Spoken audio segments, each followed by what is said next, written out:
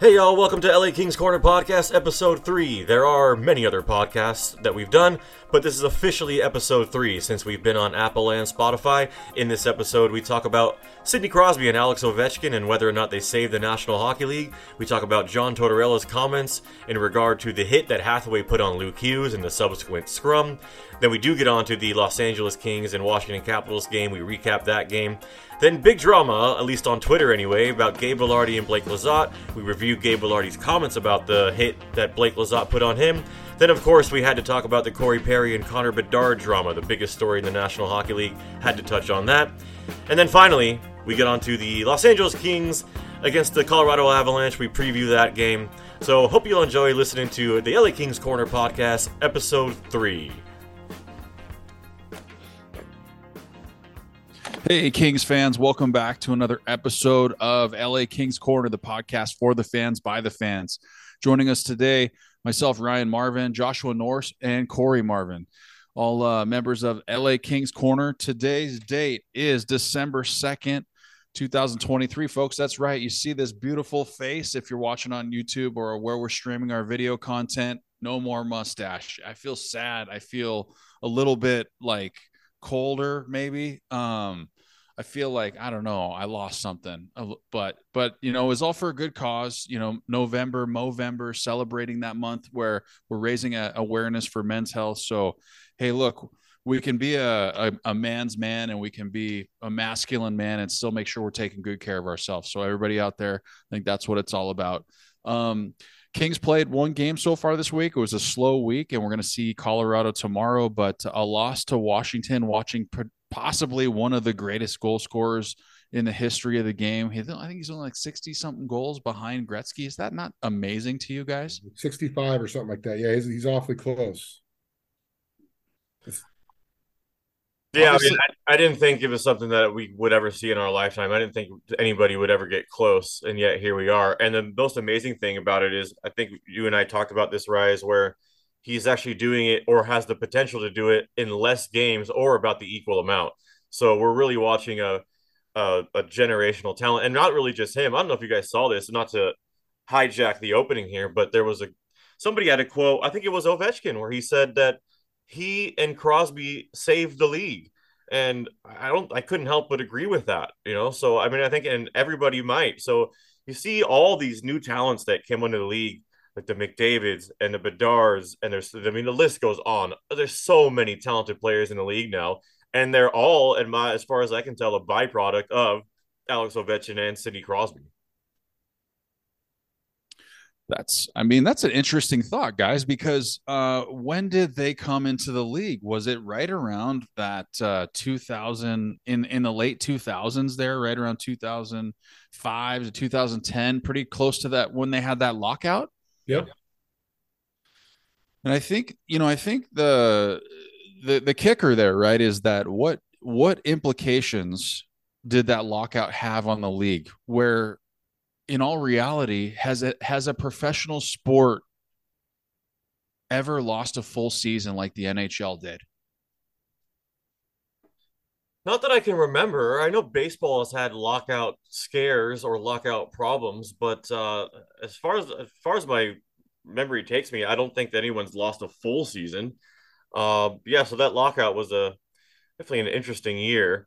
Yeah, then we went into the 2005 the draft. I think that was the Crosby. Was it the Crosby and Ovechkin draft? And they came into the league, and they were the first two guys that I can remember that came into the league and just took it by storm straight away. And then now you see that a lot. Now you see that with a McDavid or like a Patrick Kane or Nathan McKinnon, who they just come into the league and they're ready to go. Now, we talk about this a lot. Some guys, we get spoiled with all this new talent that can step in right away.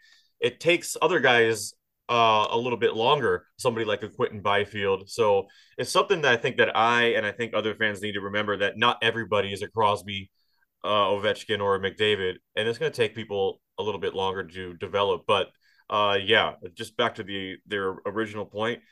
Yeah, Crosby and Ovechkin, it's possible. You definitely make the argument that they saved the NHL, considering we were fresh off a lockout and we lost a full season. I think they did. The game's changed, right? And it definitely followed those guys. Back in the day, you didn't get a sniff of the NHL without spending at least 3 years in the minors. And yeah, Josh, you're right. I think maybe we kind of over expect now from guys, and that should probably be the model still. You got to spend some time and get used to being a pro before coming up. But Crosby and Ovechkin definitely changed the game and the way it's played and the type of players that they're looking for. Right, it's more skill based now, and it's also it's gotten a little younger, it's gotten faster, and some of the rules have changed as well. That's a great segue, Corey, into something that we were kind of chatting about earlier today. There's been a lot of hits around the league. The Kings have seen a couple hits that have turned quickly into scrums. Ultimately, this is a contact sport, right? We saw the quote from Tortorella, basically where Holloway hit Luke Hughes, and luckily he's not injured. But everybody loses their mind with the hit nowadays. Now, you mentioned the skill has increased, the speed has increased, the player size, their protective equipment has gotten better, sticks have gotten better, everything's gotten faster, stronger, all that kind of stuff. And they've taken away the ability to slow down players, right? So where's the line that we need to draw where guys are able to go full tilt, but they also need to be able to ultimately like protect themselves because it is a full contact sport? Yeah, going back to the quote from Tortorella, he definitely was addressing the fact that knowing how to protect yourself and being able to take a hit and protect yourself in places on big hits is kind of a lost art. And it seems like the frustration that I know you voiced before, Ryan, that you guys have talked about. Anytime there's a hit, I would say just like a sizable hit, maybe not even like your back in the day, quote unquote, big hits that would be on the Jumbotron, but any like decently solid hit nowadays, you have to like answer the bell right away. And it seems kind of weird. Back in the day, they would say, hey, keep your head up. You're skating through the middle of the ice. The onus used to be put on that player to keep his head up. He was going in the middle. You can't go through the middle with your head down. You go through the middle with your head down, this is what happens. And the onus was on that guy, right? So learn to protect yourself. There's got to be some kind of line. And it's weird. It's kind of hard to, do they go to a no-hit league? I don't think the fans want that, man. You don't have everybody in there that come to the games and just want to see the goals and the scoring and the speed. You got some fans who really do want to go in there and they want to see the physicality. They want to see those big hits. But yeah, they do want to see the fights too. But I don't think that you should have to, every hit shouldn't lead to a fight every single time. Yeah, and not to put us over, but I mean, we talked about this on the corner long ago. We actually were kind of up on this before the Tortorella quote came out. If you want me to read it, I got it. The skill in the game is fantastic. I think some of the rule changes we've made have improved the game, but I don't think we should take the foundation of the National Hockey League out. Hits are allowed back in the day, and I'm not trying to go way back, but you've got to learn how to take a hit. That's a big play in winning games, is taking a hit to make a play and being braced to take these hits. And if you did have a big hit, you shouldn't have to fight someone 2 seconds later because it's a big hit. It's a man's game. We've got it convoluted a little bit. Yeah, so that's all facts as far as I can tell with the Tortorella quote. And sometimes I wonder, so this is kind of where I was going with it when we were talking about it, Marv, where, if every hit is going to be a problem, I do have a solution to this. Not something that I would ever want, but I have a solution if every hit is going to be a problem. And it's something that Tortorella is alluding to. Well, might as well have to become the no hit league. Nobody wants that, right? So then we're trying to figure out where the line is or what the problem is. And my mind sometimes goes to, I feel like some of the kids coming up in the league have sort of abandoned the unwritten rules of the game where that somebody we all kind of instinctively knew. But I mean, that's also part of the generation's job before them to kind of pass that down. So it's twofold. It's either the generation before the kids coming up and play now failed to do that, or the generation now has just abandoned it as a whole. And maybe it's not their fault. Maybe it's, as Ryan said, where it's the guys are too fast, too big, too strong, it's too enclosed of an area. And now we're just going to running into each other at full speed because we can't slow them down. Maybe it's not their fault and it's just a byproduct of the rule changes and the speed and the skill of the game. So it's hard to judge But it does seem like every hit is a problem, even if it's a clean hit. And if a clean hit is a problem, what's a dirty hit going to be? Now we're going to overblow that dirty hit. So it's real tough to call. It's real tough to judge. Yeah, I didn't even think about that when you guys were kind of bringing it up. Like, Ryan, you mentioned like slowing guys down. You kind of remove that ability from defenders to do that. When they talk about that rule, your mind goes to, well, you want to generate offense, right? If I'm slowing that guy down, that's not letting the player have a chance to get the puck or do whatever. But I'm thinking now, like, too, right? You play defense, you would probably want to slow a guy down at times too, just so your D partner doesn't get blasted into the end wall, right? Is that another reason Absolutely. why a D might slow a guy down? Oh, absolutely. Yeah. I mean, and then you were slowing guys down, and the goaltenders got so good, Marty Brodeur, who could play the puck better than some defensemen, Mhm. honestly. Like that guy was so good with the puck that they then had to create a rule that allowed goalies to only play the puck in certain areas of the ice, They right? put him in a box. Right. So whatever they're doing, they're constantly making the rules. And a lot of times, I think I had made this quote on one of our previous shows. Sometimes there's unintended consequences with those rules, right? And I think that's where we're at, is that we're seeing some unintended consequences. The fighting in the way that they're changing the games, and you see, you know, guys are wearing neck guards now. You know what I mean? And I wouldn't be surprised if they try to mandate that on new players coming into the league, when realistically anybody getting cut with a skate, the percentage is probably 0.00001% Mhm. of a chance that that actually happens, especially when you're playing with guys who play under control. I think that that's where it really does come down to breaking into this league. There does need to be that period of time where you kind of have to go learn to be a pro, and then you're going to get a chance, sort of thing, right? Because you got guys that are coming in and they haven't had a chance to, or they haven't had to pay their dues like they did in the past, and they're trying to make a name for themselves. um and so, there's a level of play that you need to qualify for in order to play in the National Hockey League. And that ultimately means that over the course of 82 games plus playoffs, you're a responsible player, and you're not going to do things that are super reckless and are going to cause other people injuries, sort of thing, right? Because nobody wants to go to work and not be able to work the next day, right? In men's hockey or the NHL, they want to be able to do their job, and rightfully so. But at the same time, and it's an unintended consequence when we're trying to bring in young, talented, exciting players where there's hype.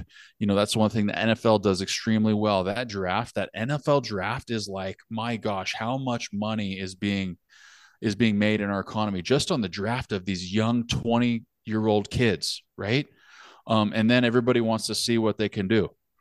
So it's finding that balance where we can create a game where it's exciting and people, but also realizing that in order to have the game be sustainable, we need to be able, there's got to be qualifications that you meet in order to play in this league. Um, that Yeah, was kind of yeah, sure. And, you guys made the point about like being a defenseman, where I feel like this used to happen. This kind of play used to happen a lot back in the day, where the forward was coming in, he would gain the red, and he would chip it in, right? And the defenseman usually could stand him up a little bit. Right now, you get called for interference for doing that, but used to you stand him up, and your other D partner comes in and it would get that puck. Now, when it gets chipped in and you can't stand him up, now you got a forward and a defenseman going full speed in the corner. Now it becomes a situation where it's either me or you that's going to get blown up here because there's a puck to be won. And I feel like that kind of play was didn't happen as often when as we say, and it's unintended consequences of taking the obstruction out of the game. So here we are now. Such is life, and this happens in all facets, where it's the constant butting of heads of tradition and creativity, and we see the dividends of the creative side of the game, and it's a joy to watch, and it's great. But the downside of all of that is it seems like most every hit is an unsafe hit, right? So, but that's what you get when you go too far one way. And I don't even know that we've gone too far. I mean, I want the creativity and I want the offense and I want to see these guys be the best hockey players they can be, but we're in an enclosed area here. There's got to be some tradition left in the game to keep the boys safe out there. Is there a zone? Is there an area on the ice where there's more danger involved for injury per se? Go ahead, Core. Well, I see guys at the behind the net, right? When player D men go get the puck, that used to be the big thing. You turn your back. They try to institute those stop signs on the back of young kids' jerseys to teach kids to avoid just trucking through the back of players into the boards. I know that's a dangerous spot. Anytime you're trying to get the puck out of your own end. But it seems like the middle of the ice nowadays with these like head contact hits is what we're seeing more often. So I don't know. Is there an uptick of players skating through the middle, of the neutral zone, coming into the offensive zone with your head down and guys getting clipped on the jaw or chin there? It seems like that's where a lot of things are now. Yeah, we saw that with Blake Lizotte. That's why he's out. So again, it's like I wonder about the new generation coming up. It's like there was an unwritten rule where you play the game hard and you want to make the big hit, but it's your fellow hockey player out there and you kind of protect each other. Uh, I don't see as much as that anymore, where you kind of have a respect for your fellow player out there. I don't know. I'm not saying they don't have it. It's just it's hard to tell these days with the speed and the skill. Um, so is there a spot on the ice that is more dangerous than other? Yeah, I mean I think Core kind of hit it in the middle of the ice. Seems like when those hits happen, that's where we get the scrums and that's where we get the fights. But I still believe down in the corners against the wall, I think is probably the most dangerous spot. It seems like that's where I mean, I don't know. Even you get a stick or you stick in your feet and you slam it on the wall, or like even you see a guy with a half breakaway and a defenseman's trying to chase him down. He gets a stick on him, and the forward goes crashing into the wall. So I don't know. Along the wall in the defensive zone, I would say is probably the most dangerous spot if I had to pick one. Yeah, I think I was looking back and I don't remember if this ever like fully came through, but I remember at some point in time they had created a system where rinks could upgrade their surfaces and it would essentially mark the ice with an additional line, an orange zone 40 inches wide starting at the base of the boards around the perimeter of the ice surface. So right like that 3 to 4 feet near the boards is kind of like when you're in this zone, you need to look up and you need to be like under control and paying attention, right? Because those, I think a lot of times when guys are going into the end boards, that's when we're seeing people get, neck injuries or other sorts of injuries. And that never really, I think, that never really panned out the way that they wanted to, right? It was about teaching young kids like, hey, when you get around the boards, like you've got to be under control. But at the same time, there's a skill, right? Tortorella talks in that quote about a skill of being able to take a check. Guys have learned how to take a check. Have you guys seen when guys literally dive? They get pushed into the boards from behind. They know it's coming. Boom! They smack their face into the glass. It looks like a horrific hit, but then they get up and they're just fine. I love Dustin Brown, but he used to do those. He used to do that all the time. And guess what? He would draw penalties because he knew it was coming. He knew how to put himself into the boards in a position that looked horrible, but it wasn't dangerous. So now you have this like guys that are taking advantage of the system, advantage of areas where quote unquote danger and concern are, and they're utilizing that for their team's advantage to go on the power play. Um, and I know this happens in soccer all the time. Do we want the game of hockey to turn into soccer where guys are flopping around on the field because they're faking it? Definitely not.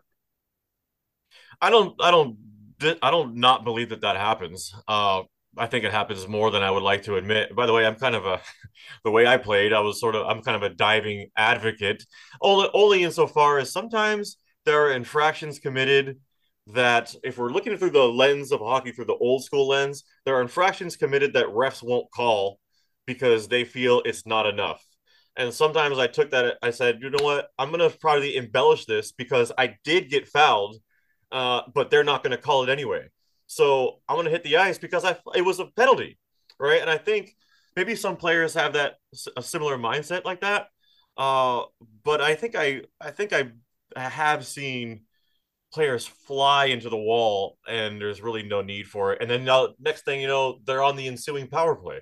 You go, well, this can't be a thing. This is not what we wanted.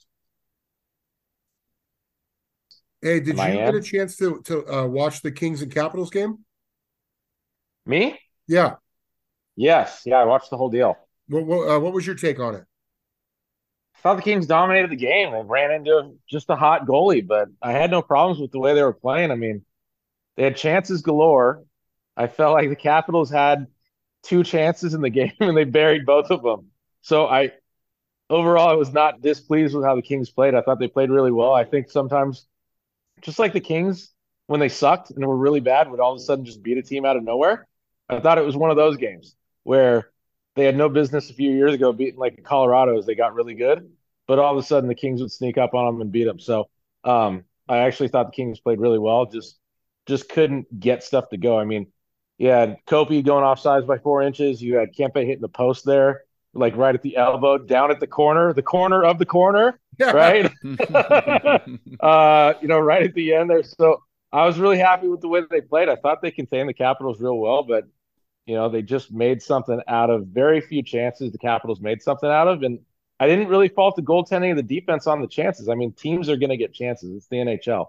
I just thought they capitalized on them. They got that bunt rebound out of the air, and those things happen. But I was not displeased with the way the Kings played at all. Yeah, I got to second that. Like I was happy too. I think you walk away from that game being like, wow, the Kings played very well. You're right, limited the chances, and they were going like they were buzzing. That goalie for the Capitals looked exhausted, and I've been there a couple times, man. But you get tired when teams are all over you. It's like a wrestling match. You're on the ground, you're rolling around, and that's exhausting. You know what I mean? So, but I want to kind of throw this to Joshy real quick, and then you guys can, or just I know Josh, you talked about it. This is one of those games where the Kings maybe haven't been able to find this part of their game yet. The old Kings they had a really hard time scoring goals, um, winning on back-to-back days where they're playing at 1 o'clock. We checked those boxes this year. We're blowing good teams out. We're scoring lots of goals. We're winning games that we should win. But Josh, you brought this up. What about scoring an ugly, greasy, dirty, mucky goal when you need it down late? And it wasn't for a lack of effort, but what's it going to take for the Kings to be able to get some ugly goals in front of the net there, Josh? I don't know. That's the takeaway from the game too, right? There's really not much to say about the Kings Capitals game. And what we saw is pretty much what we saw. I thought we dominated for at least 55 minutes of the game and just didn't find a way to score.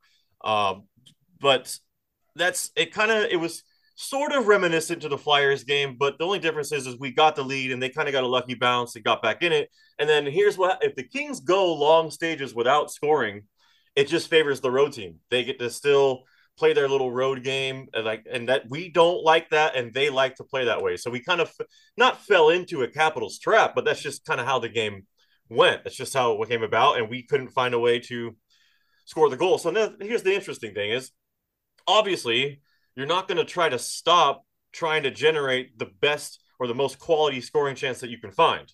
You don't ever want to stop doing that, but for whatever reason, it just wasn't going in. It did kind of go in. We were just offsides. But so then you got to find a way to sort of change the approach to the game, even though you don't really want to. Does that make any? It's like we don't want to stop generating the best chance that we can get, but it wasn't working. And I saw Lindgren before the game. He had a .926 save percentage. Like, oh, it's better than the other guy. So we could be in one here, and it turns out that we were. So how do you sort of change that, and how do you sort of inject it into the DNA, and how do we get greasy goals? It's by getting, in my personal opinion, it's by getting the biggest bodies in front of the net. Byfield has put in some work down there in front of the net, but I just feel like when we're not scoring the pretty goals, I feel like there's not enough players in our personnel that want to get there and kind of do the dirty work. Kopitar, for all his, I mean, he's the best player on the Los Angeles Kings. Kopitar doesn't really get there very often. He did have a chance to get a greasy one, just kind of hopped over a stick or whatever. But we don't have a lot of players like that are going to get some cheap ones, a la a Tom Wilson, something like that. I'm not sure, but yeah, it's just not in our DNA to do that. And when the games go the way they did against Philadelphia and Washington, we could find ourselves in a bit of trouble.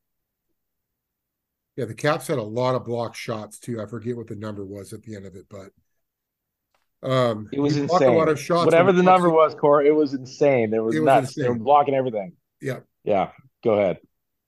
yeah. I feel like when you're blocking a lot of shots, that means the puck's in your own end a lot too, right?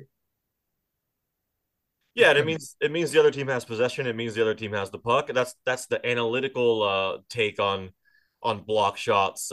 They kind of look at block shots as a positive for the other team, and for me, I disagree. Block shots is an art. Block shots is a skill, and while it might not look good when the Kings have, I don't know the numbers. Let's call it 70 shot attempts to 40. It doesn't look good for the other team, but they were blocking shots, they were getting in lanes, and they're playing a road game like they wanted to. So I guess hats off to them. But that's a game the Kings probably should have won. Right. You ever been on a team where you felt your team getting frustrated from the opponents kind of sitting back, maybe, kind of packing the house and just blocking shots? Can that get frustrating as an offensive team who feels like they're carrying the pace of play? Oh yeah, absolutely, absolutely, and probably from a goaltender's perspective, the more and more you're seeing the puck, feeling the puck, or the team's blocking shots in front of you, it gives you confidence. And then all you got to do is pop one, you know what I mean? And then they're on their heels, and that's exactly what happened. I was kind of looking through the stats as you guys were talking about the game, and typically what happens from a physicality perspective is the team that dominates the play. The opponent will have a ton more hits on the board, right? Because they're constantly chasing.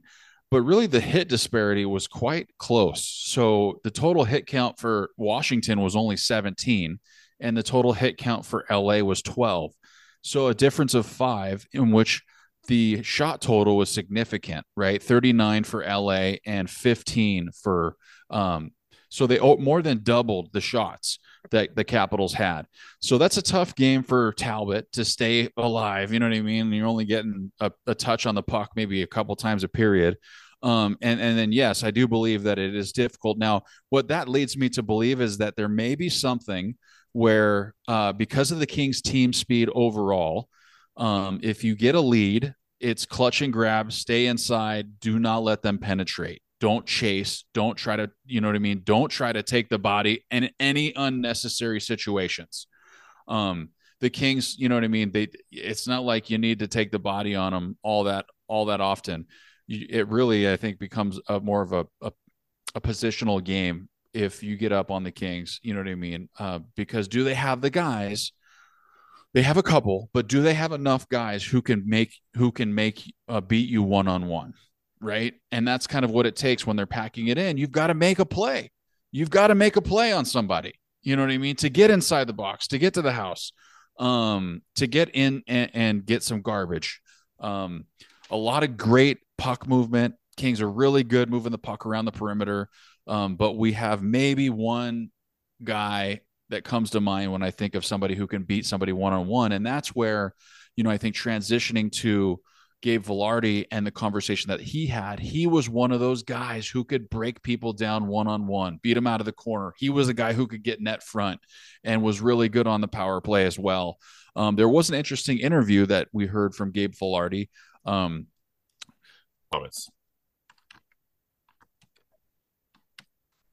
Year-old team, and no doubt lots of excitement, and then to kind of have it go the way it did, frustration. Yeah, I mean, every time you get hurt, it's frustrating no matter who you're playing. But yeah, I was excited, and then that's how it goes. Though. Was it just in your eyes, just kind of a freak accident, freak play, the kind that can sort of happen in a contact sport? I think you could say that, but at the same time, no, I don't. Personally, I think it was kind of a play that doesn't need to happen. But what am I supposed to do now? Disappointed that's a former teammate of yours, a guy who played with you for 4 seasons, that he was on that. I played with him a lot. He's done a lot of little things like that. It's stuff that you guys say it's an awkward fall. It's not an awkward fall. It's someone pushing your feet out from the back. my knee gets caught under me and then he tackles me. It's that simple. I was pretty close to being gone for the rest of the season. So, I mean, it's frustrating to look at stuff like that and think about it. Obviously, I don't think his intent is to hurt me, but when you make plays like that, it's a stupid play. And frustrating to think that guy sits in the box for 2 minutes and then I have to deal with what I've dealt with for the past month and a half. But that's life.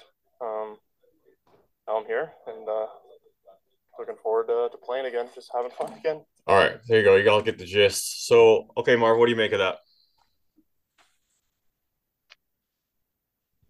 So the first thing that pops up to my mind is that he was right. It was a dumb play from my point of view. I talked to my buddy Jeff too. I texted him. It seemed weird.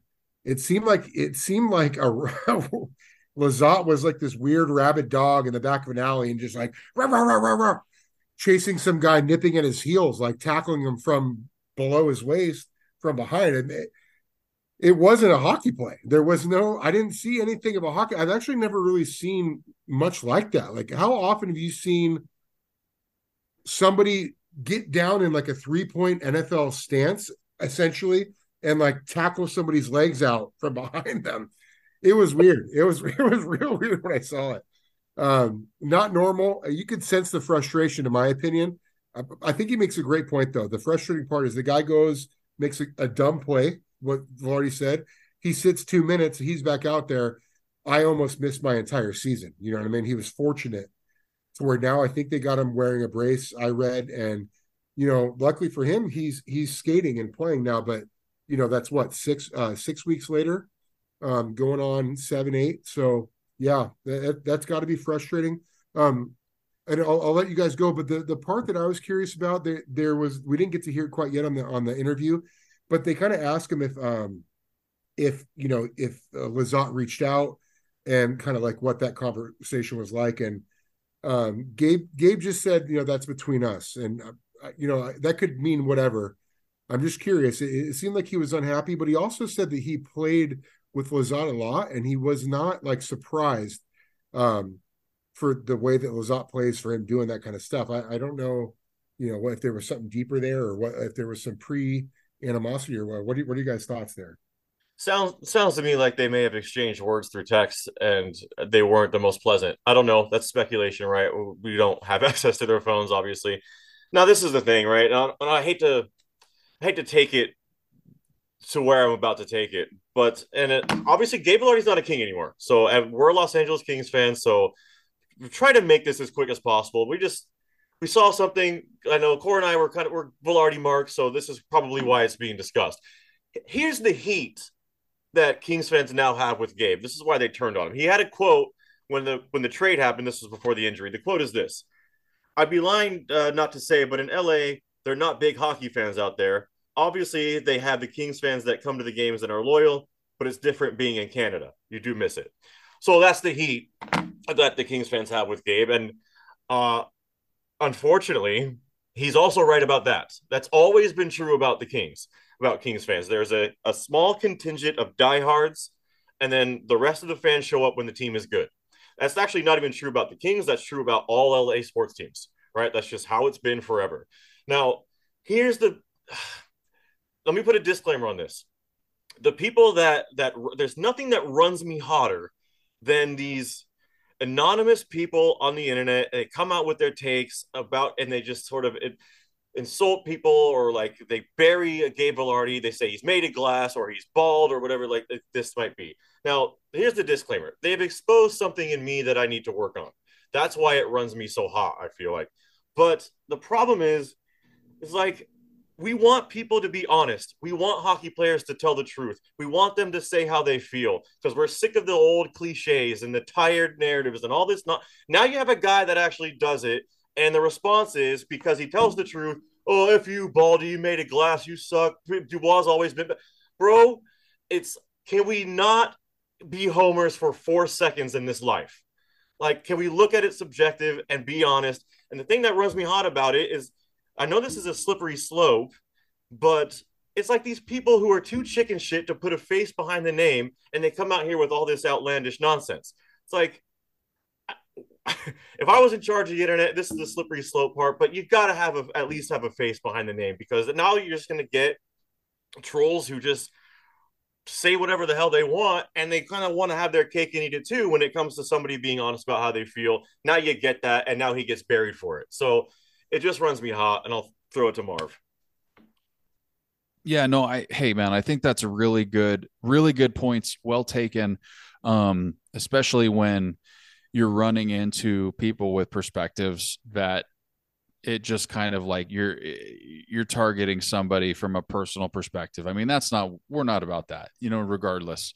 I will say, in review of the play, when you watch it happen at real speed, it's really weird. It's awkward. And I think ultimately that's kind of what happens. Sometimes there are awkward plays.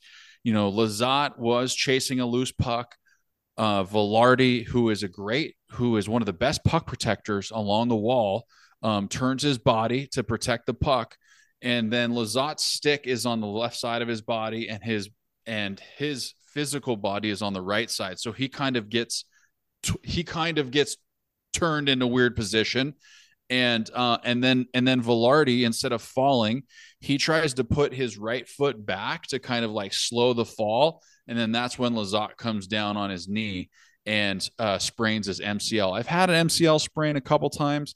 It is not a good sprain for hockey, just because of the movement that you skate. And then on top of that, Gabe Velarde is kind of a knock-kneed skater. Where some guys are bow-legged when they skate, and they skate with a wide base. Not Velarde. Like, he's got a little bit of a knock-knee to his game, which puts additional stress onto that MCL, the medial collateral ligament. So that's going to be an issue, something that he's going to have to strengthen over the course of the remainder of this season, but then also something he's going to have to address. Maybe he's got some tightness in the lateral aspect of his quadriceps that's causing that, or some hip angle issues. Needless to say, I think, the jury's still out if the trade was a good trade. And I think that's kind of all why we're talking about this. Because Velarde, we did like him. The problem that we had, or the issue there, was the injuries. And then, I think we just have to give it time. We're going to have to ultimately give it time and let the season play itself out. There's a high end to Velarde's game that is kind of a mystery to everybody. And so it's just going to take time to see if that trade actually pans out. Obviously, that video that Josh sent us today from an amazing Velarde assist. Who were they playing? And they were playing Chicago. Yeah, beautiful dish. He's a great player, and the thing that I love about LA Kings and LA Kings Corner is that we do have our favorites. Obviously, every fan has their favorite players, right? That's a normal thing.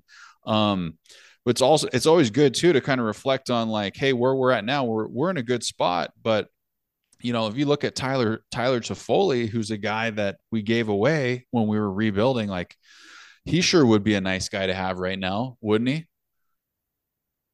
Yeah. Reflecting on the rebuild, like,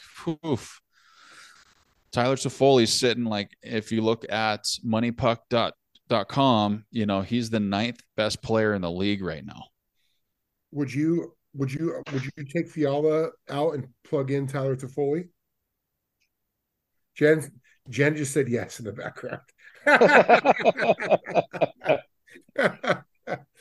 It's, speaking of stuff like that, though, it's such a tough mix because, like, you could look at a lot of rosters. You look at the Vegas roster, they've got like 4 or 5 dudes that used to play for us, and they won the cup last year.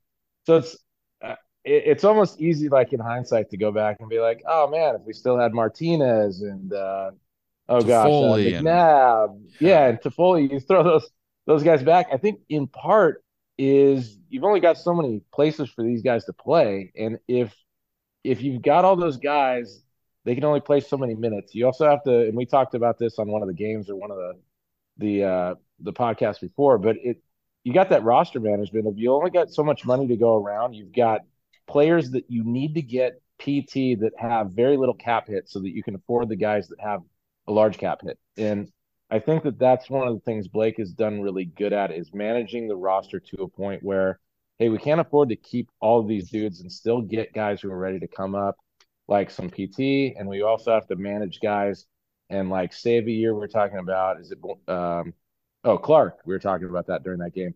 Like the guy's stuffed in the minors essentially because if he's not, he's going to burn a year off his contract.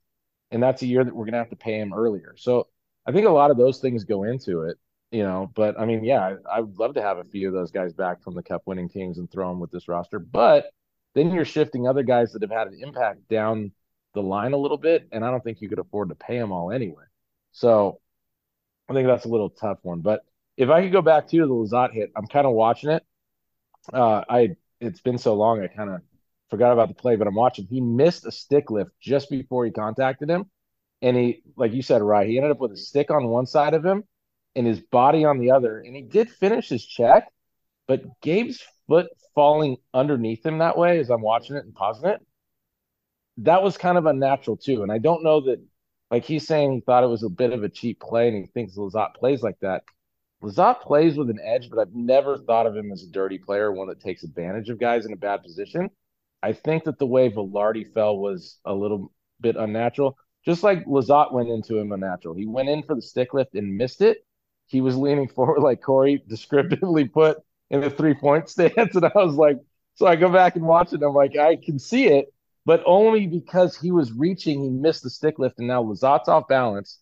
He hits him right on his hip and he turns him, and Lazat's leg getting pinned underneath him is like, I'm like watching it, like, how'd that happen? Like, how'd you end up with your back leg underneath you falling backwards? Like, if he almost did what 90% of the dudes in the NHL do, is both of their feet go out from underneath them, then he just falls on his hip and he's fine. So it was kind of weird on both of their parts with how Lazat went into him and how Velarde ended up falling back onto his leg and spraining his knee. So Yeah, it's kind of interesting. It's just weird. The Lazat's so low, and he's kind of. It turns into like a little bit of a tackle. And I don't know how you can be natural, in protecting yourself or something like that at that point. But I guess where we really need to get to with this is Pierre-Luc Dubois. I'm not sure. Like what I've told myself, and I need to abide by this. In talking to Jeff, because Jack Eichel went to Vegas, I guess he was not that great initially, but then had a really good year.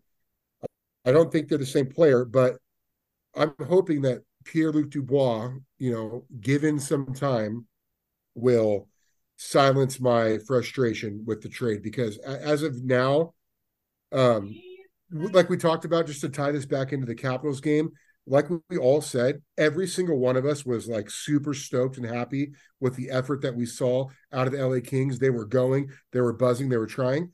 The only person I didn't really see that from was Pierre-Luc Dubois. I didn't see him like going full tilt and diving in there and trying to make stuff happen. That guy looks like he doesn't give a shit. And that might just be a body language thing, but he hasn't got me yet, and I hope he does. I'm going to try to give him time. I'm supposed to give him this year, new team, new place, new friends, new city, new system, new league. He's in the West Coast now, all that. So let's revisit this down the road. But for me at this point, he's not worth 8.5 mil. That's all I'm going to say. I think there you go. I think that's the nail on the head. I think that's why we spent an extended amount of time talking about Gabe Velarde, because really what we're trying to get to is the Pierre-Luc Dubois. So when we see Dubois doing whatever it is that he's doing, kind of next to nothing so far, then you kind of revisit and go, well, it'd be nice to have Velarde and Iafallo back, right? Because those are two guys that you can plug in anywhere. Particularly, Iafallo can play top six if he really wants to. Gabe played top six and produced. And it's like, we talked about this before we got on the show, is what's the difference between last year's team and this year's team? The only difference is we have competent goaltending right off the hop. That's the only difference. Because as soon as we got competent goaltending last year, we were off to the races, and we had Velarde and Iafallo, and we were still kind of basically the same, winning the same amount of games. So that's really the only difference. Now, as reluctant as I am to accuse somebody of not trying or not putting 100% effort in, I don't see it. It doesn't look like it. I mean, I don't know that if he's not giving 100% every shift, but it doesn't look like he's giving 100% every shift. And if we can tie it into his time in Columbus and Winnipeg, that was the narrative surrounding Dubois, was that He's going to float around most of the time, and every now and then he'll decide to try, and it looks like he can take over a shift.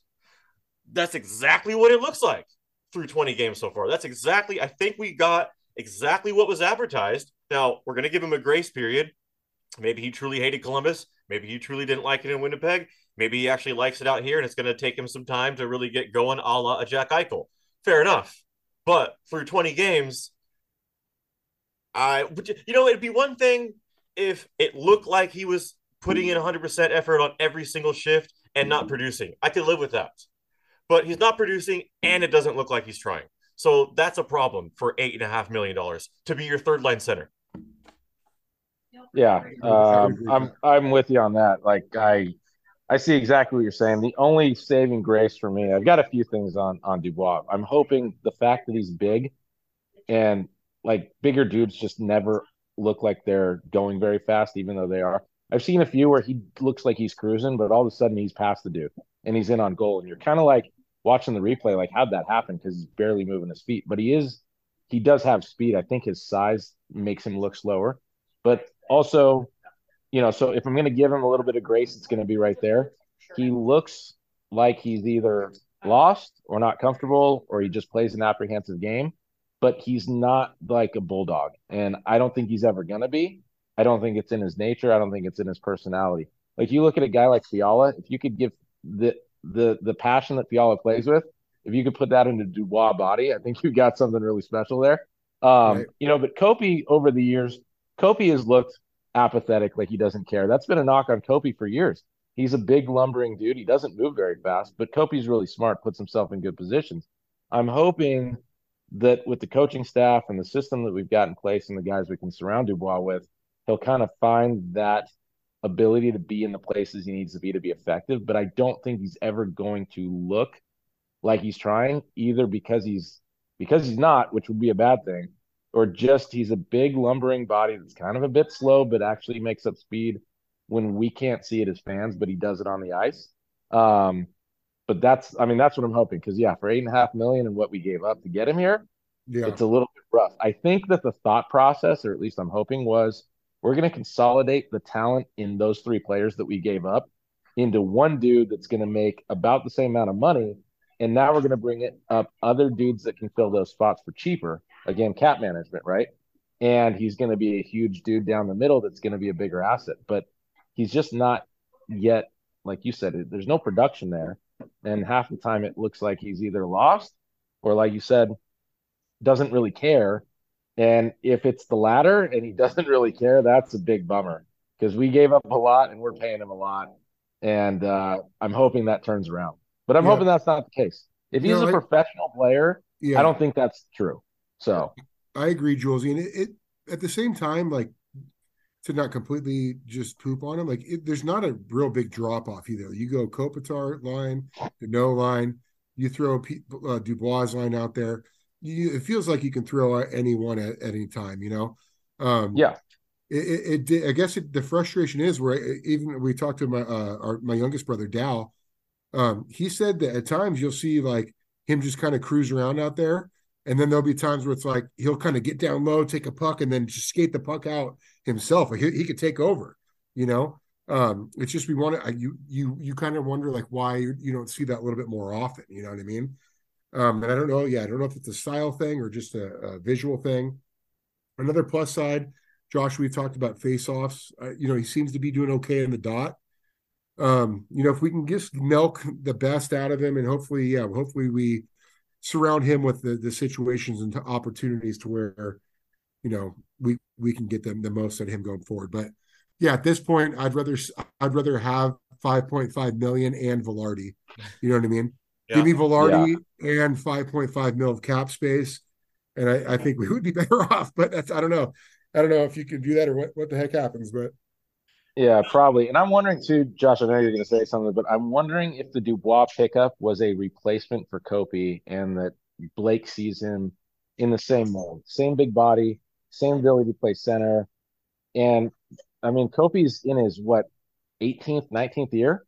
I mean, dude's going to retire in not too long a time. And I think hoping that he could see a player just like Kopi and could go, hey, I'm going to grab that dude He's got a little bit of knock on him, but I'm going to grab him. I'm going to hope that he can play with Kopi for 2, 3 years, and Kopi can, in a sense, mentor him and be like, "Hey, this is the way you need to play. We're very similar players."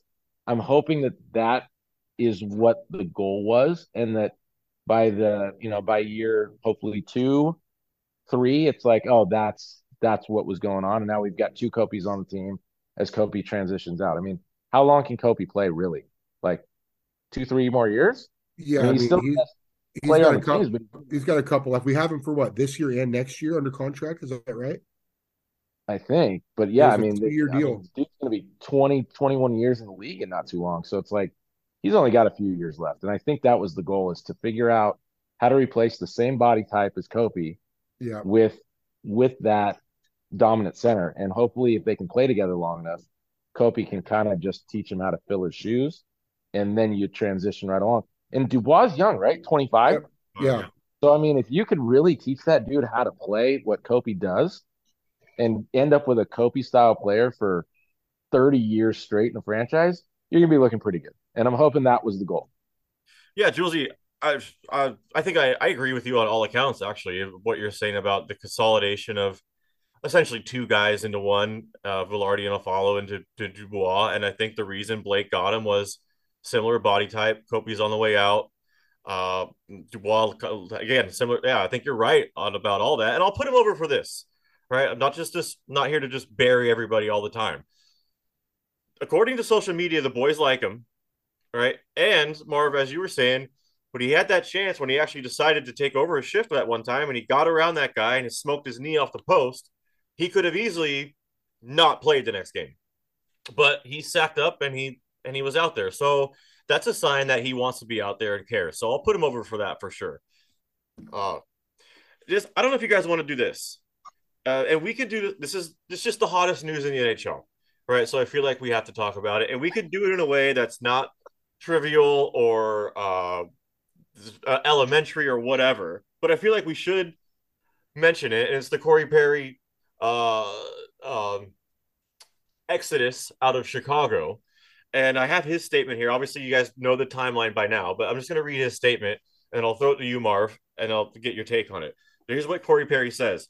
I would like to sincerely apologize. It sounds like AI wrote it, but I would like to sincerely apologize to the entire Chicago Blackhawks organization, including ownership, management, coaches, trainers, employees, and my teammates.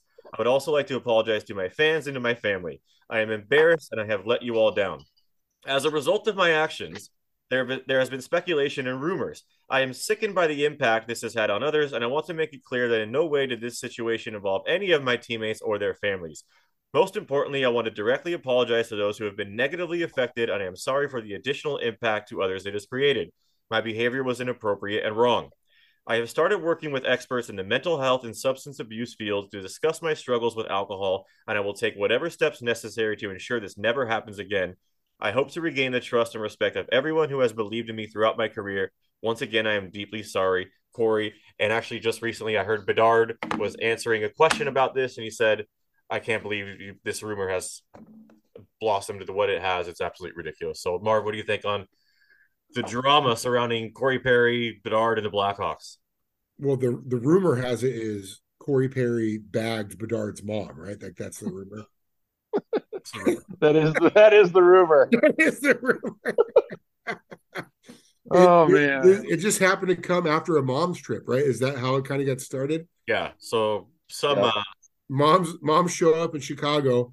All of a sudden, next thing you know, Corey Perry's getting healthy. The internet does what the internet does, and they take the rest from there. I don't know. Like apparently, from what I'm hearing now, from friends who are close to the team, is that an N bomb was dropped, and that's what this is all about. That Corey Perry dropped an N bomb, hard R N bomb, and I guess that's what it is. I don't know, but yeah, I don't think we're ever going to really know the truth. You know what I mean? Here's the question I'm going to pose to both of you. For whatever reason, on social media, it seems like people think they're obligated to know. Why? Why do people feel like they're obligated to know? To know what happened with Corey Perry and the Blackhawks. Like I have a right to know the truth. People feel like they have a right to know because he's a public figure and they should have all the details. For me, I totally disagree. And actually, I kind of disagree with even coming out with a statement. I don't think he has to explain himself to anybody. He owes nobody an explanation other than the person he harmed, his higher power, and himself. That's it. I don't know why fans think they are owed an explanation about this. Well, Jewel, is there something contractually in a professional athlete's contract that gives some kind of like access to the media in their deal? I mean, Yeah, they do. I mean, they do those post game interviews, but I mean, that's the only thing from at least from a contractual point that they have to have media availability. But when it's a situation, I mean, that's like post games, but that's because the league wants that for PR stuff, and so they can get some sound bites off of the game. I mean, yeah, to your point, Josh, I don't know that it's anybody's right to know, but I can certainly understand the curiosity. When players are dismissed and stuff like this goes on, I think it's only natural to be like, well, what the heck happened? I mean, that's just a question anybody would have. If you heard a player was being terminated for contract, wouldn't you be like, well, why? I mean, I think that's just natural. But yeah, do we have a right to know? Not necessarily, but it is definitely curious. And as a sport who is seen as entertainment, who wants to get investment from fans and get them to buy in, I think that's how you do that, is getting people to care about what's going on in your sport. And if it's dismissed as, well, you don't have a right to know, I think that almost can create, I don't want to say division, but it creates well, if we don't have a right to know anything about what's going on with these players who we see as entertainers, then why am I going to invest into your sport if I can't get some type of satisfaction out of why movement goes on? Kind of like when there's a trade made, right? Everybody wanted to know, well, why was Quickie traded or whatever, right? You want to know what goes on behind the scenes. It's why shows like Hard Knocks are so like they're so popular, because people love to be in the locker room, behind the scenes, seeing decisions made. It makes you feel like you're part of what goes on with the team and on the ice. And it's, I think even to a point that leads to podcasts like this, we love the Kings. We want to get behind what goes on with them, even though we don't necessarily have any insight. We like to sit here and talk about what they might be thinking is going on, right? And so I think that getting that kind of buy-in to a sport is going to lead to people, when someone gets dismissed out of the blue, especially a player like Corey Perry, people are going to start to, they're going to start to think, well, what could have happened? And without information, and that's the weird thing, right? Because you can go down this line of like, well, no one has a right to know. But people are just going to start making up rumors. They're going to start to put together things that might make some sense and be circumstantial and be like, well, maybe this happened. And then it's going to get legs and it's going to get out of control. And I think with the modern social media that we've got, all it takes is one person that has any credibility to say, hey, I heard this. I don't know if it's true, but this is what I heard. Now it's off like wildfire. And I think that that's what went on with Connor Bedard's mom story is, it seems so out of this world to think that that's true. But then at the same time, you're like, well, I guess it could be. And, enough people start saying it and perception becomes reality. And before you know it, it's like, that's the story. And it's like weird, because it's like, you would hope that's not the story. And now it's seeming like it's not the story, but you could see why it would have gotten totally out of control. Because without some context, I think people it's got to be something bad. And they're going to go to like, well, what could have gone bad about this time? And they try to put that together. I don't know. It's weird. Yeah. Well, the problem with the rumor in the beginning, before Connor Bedard came out and put the rumors to bed, I feel like that was the nail in the coffin for the rumor when Bedard said something about it. But the problem with the rumor in the beginning was it's actually not inconceivable to think about. Not because Perry's a scumbag or whatever, but just because there's so many stories that we've heard through the grapevine throughout the history of the NHL where players are sleeping with teammates' wives, and it's like, it's not an inconceivable rumor. So I think that's why it spread like wildfire. But here's the thing I think the Blackhawks just did not do Perry or Bedard or Mrs. Bedard any favors for handling it the way they handled it. And it's like, why, if the rumors were not true, which it doesn't look like they are, why, if the rumors were false, did they not cut an aggressive promo and go after the people or investigate where this rumor originated from? And wherever the rumor originated from, those people should be eligible to be sued, because that's defamation of character, right? 1,000%. And you think about like Bedard's in the playoffs one day. You think an NHL player is not going to use that chirp if they don't? God. Oh, yeah. There's no doubt. There's no doubt. It's probably going to be me, or not the player, but the fan. I'm definitely using that shirt.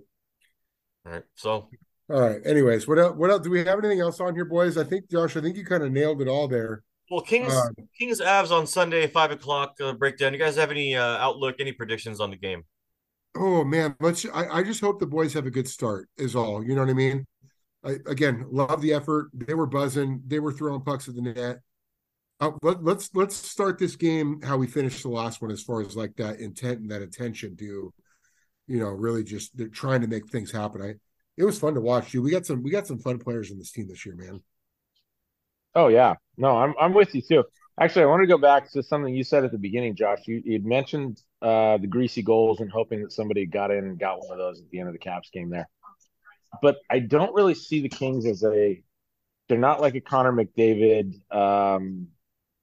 They're not like they're high talent, but they're not like high individual talent. A lot of their goals are like I look back at the replay and I'm like, there was nothing to that goal. They just put the puck on net at the right time. Or I feel like they've had a lot of I don't know that they're greasy, grindy fourth line goals, but they've had a lot of goals just bounce in or they're in the right spot. So that was one thing I thought like a little bit earlier. Like I think they get a lot of those goals because they don't have a lot of one-on-one guys. We talked about that. I assume that Rye was talking about Kempe as being the one-on-one guy that can turn somebody inside out. Yeah, Maybe Fiala, but he didn't say who. He said he thought there was one guy on the team. So I maybe would those think two, I right? would think Kempe too. I would think he seems to be the guy that. I mean, he's our Yeah, best scorer, right? He's our best offensive yeah. threat. Fiala maybe a little bit better with the stick, but I think that the Kings. So fast forwarding now here to the Colorado game, I think the Capitals game. I don't even see that like the Philly game. The Philly game was a one-off, right? The Kings are better than Philly, and Philly came in and they somehow shut them down. It was like mystifying, like what happened to the Kings. I don't think anything in that Capitals game makes me think any differently about the Kings. They dominated play. They they were there. They had tons of chances. I mean, they could have scored. Lindgren looked like one time he was looking to the left and the puck was coming from his right and it somehow hit him. So like I have no issues with that. I thought they dominated the game. And I think going into Colorado or going into Colorado coming to town, Colorado is a high class team. But I think the Kings are a better one through four, defense 1 through 6, a better team than Colorado. Colorado's got higher end talent than we have, but I think they've got a lower floor. So higher ceiling, lower floor. I think the Kings are just solid all the way through. Kings 5-3. I think the Ooh, I Kings like take. it. I like it. Well, in my estimation, Colorado is still the litmus test in the West. I know Mhm. Vegas hangs around there. I don't really care about the Vegas work. As far as the actual hockey games without the NHL's involvement, I think Colorado is the best hockey team in the Western Conference for sure. And yeah, I think you hit the nail on the head, Jewel. As far as the breakdown for the game, it seems like when the Kings play teams the with teams who have the best players in the league, the real top end talent, where the Kings have talent like right here, right? But there's an upper echelon of guys like the Mikhail Makars and Nathan McKinnons. It seems to me like when the Kings face these teams, the top end talents, like the real elite talents, kind of take over games on us, like Makar, McKinnon, and Rantanen. Just, but I don't know. We'll see. So they are the litmus test, and we'll find out. And I do agree with the assessment on the Washington game. The only reason I would say that it's not too dissimilar from the Philly game is because I thought that we played better than Philadelphia. It's just somehow a break happened here and there, and Philly had one in the back of the net. We're down 2-0. We're going, but we're way better than this team. So that's how I saw it as not dissimilar, but it wasn't the same insofar as the Kings just constantly peppering the Washington goalie Lindgren and just couldn't find a way to get one. So, Yeah. but yeah, I think the assessment, the preview for the Colorado game, Jules is spot on. Three-way money line regulation tie. Philip Deneau, first goal scorer. So Deneau scores first. This game's going to OT. That's some plus money value out there for you people in legal gambling areas. Okay. All right. Any last words before we end the show here? No, you know what? Let's take a look at the calendar. I know it's busy coming up here, through the holidays, and we've got family coming in. But Julesy and Josh, let's take a look at GMA's cupboard calendar. We got to try to get to a game together here. In if not in 2023, pretty quick there in 2024. I'll tell you Dude, what's on the calendar. live podcast from the corner. Oh, Live, let's go. live from the corner, Yeah, baby. There, I am there. let's do it. Let's do it. I'll tell you what's on the calendar. A guy named Josh's name is on for December 13th when the Winnipeg Jets come into town. Oh, what day is that? December 13th on a Wednesday. That's a Wednesday. All right. Well, I could probably Nice. screen that. That's coming up soon. I like I it. think I could figure out a way to make that, just in case. I'm always available for the invite. You guys know that. I love Can't it. give up on those seats. Those are beautiful. Real quick on the season, I'm still super stoked on this team. Goaltending is great. I love the defense. I love the offensive production. I think in a lot of the power rankings, Kings moved up to number one or number one, two, or three in a lot of the power rankings. I mean, experts can be wrong, but in this case, I don't think they are. I think the team is really, really well built. I think they're solid all the way through. They're a tough matchup to compete with line in, line out. And I think that's why we're seeing so much production out of like a Grunstrom. Trevor Moore's producing. Kempe's coming along. Kempe and Byfield. I mean, there's not a line you can just pick for the Kings. There's not even two lines you can be like, let's stop those two lines. Because the fourth line grinds out and they just make goals happen. So, and like I said, the defense, it looks like we've got three solid 1A, 1B pairings. I don't see a big drop off in the D pairings either. I've not been this excited in a long time. Even Josh, you put out for the corner, you put out the 2012 versus this team. And it's an interesting, I love the fact that we can even ask that question and it's legitimate. That to me is freaking beautiful because if we're looking at cup winning teams and we're asking if this team's as good as that team, that means they're either pretty darn close or they're right there. And I love that because 3 years ago, the Kings looked like a dumpster fire. Definitely right. Joel D, I think that's a perfect summarization of everything Kings related. So here we go. Here's where you can find us. All right, y'all. Twitter.com/LA Kings Corner and Instagram.com/LA Kings Corner. Where you can find the podcast is in the bios of those two, Twitter.com/LA Kings Corner and Instagram.com/LA Kings Corner. But you can find us on Apple and Spotify. You just search LA Kings Corner, will pop up. We're everywhere you find your podcast, but we promote it on Apple and Spotify more than the others. You can email the show at lakingscorner@gmail.com. We're live watch-alongs on Twitter and on rumble.com/LA Kings Corner. We're also live on twitch.tv/LA Kings Corner. So that's Twitch, Rumble, the email, Twitter, Instagram. And if you like what we're doing here, if you like the podcast, and you even want to make a slight donation, all these avenues are ways you can get your questions and comments read on the air, by the way, any single one of them. But if you like what we're doing here, you can go to buymeacoffee.com/LAK Corner. That's buymeacoffee.com/LAK Corner. Thanks for listening, y'all. This has been another episode of Kings Corner. Go Kings Go. We'll see you Sunday for the watch along on Rumble, Twitch, and Twitter. Good night, y'all.